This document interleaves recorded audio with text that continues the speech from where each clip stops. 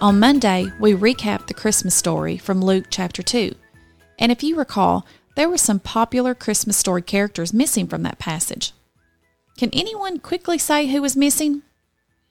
If you said the wise men, you are correct. Let's look at the passage that does talk about the wise men.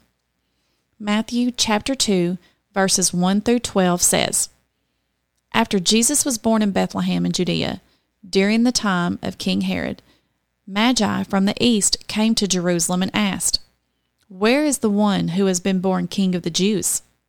We saw his star when it rose, and we have come to worship him. When King Herod heard this, he was disturbed, and all Jerusalem with him. When he had called together all the people's chief priests and teachers of the law, he asked them where the Messiah was to be born. In Bethlehem, in Judea, they replied, for this is what the prophet has written. But you, Bethlehem, in the land of Judea, are by no means least among the rulers of Judah. For out of you will come a ruler who will shepherd my people Israel. Then Herod called the Magi secretly and found out from them the exact time the star had appeared. He sent them to Bethlehem and said, Go and search carefully for the child. As soon as you find him, report to me, so that I too may go worship him. After they heard the king, they went on their way, and the star they had seen when it rose went ahead of them until it stopped over the place where the child was.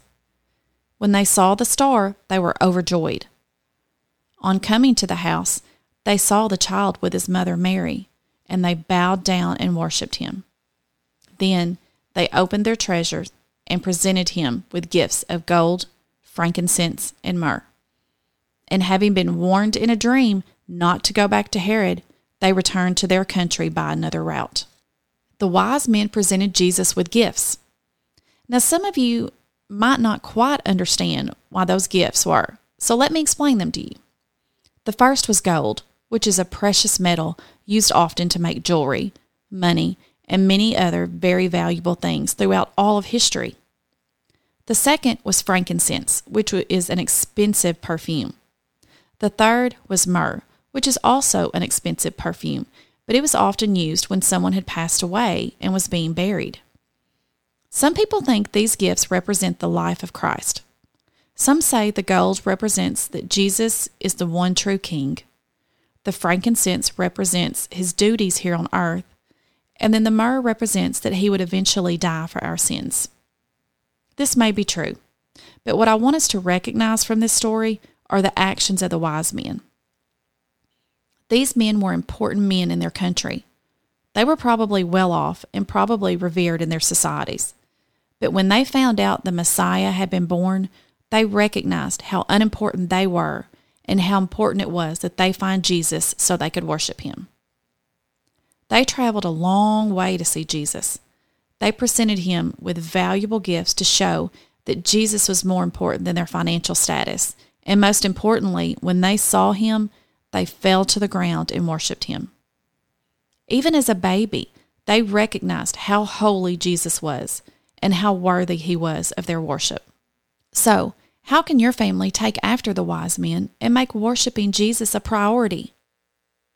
Maybe you can make it a priority to attend Sunday morning worship services every Sunday. Maybe you haven't plugged into a home group or a Bible study yet, but you've been wanting to. Maybe you decide as a family to only listen to worship music together in the car. Talk together today and find ways that you and your family can make worshiping Jesus together a priority and make it fun. Worshiping our King should be a time of joy. See y'all tomorrow.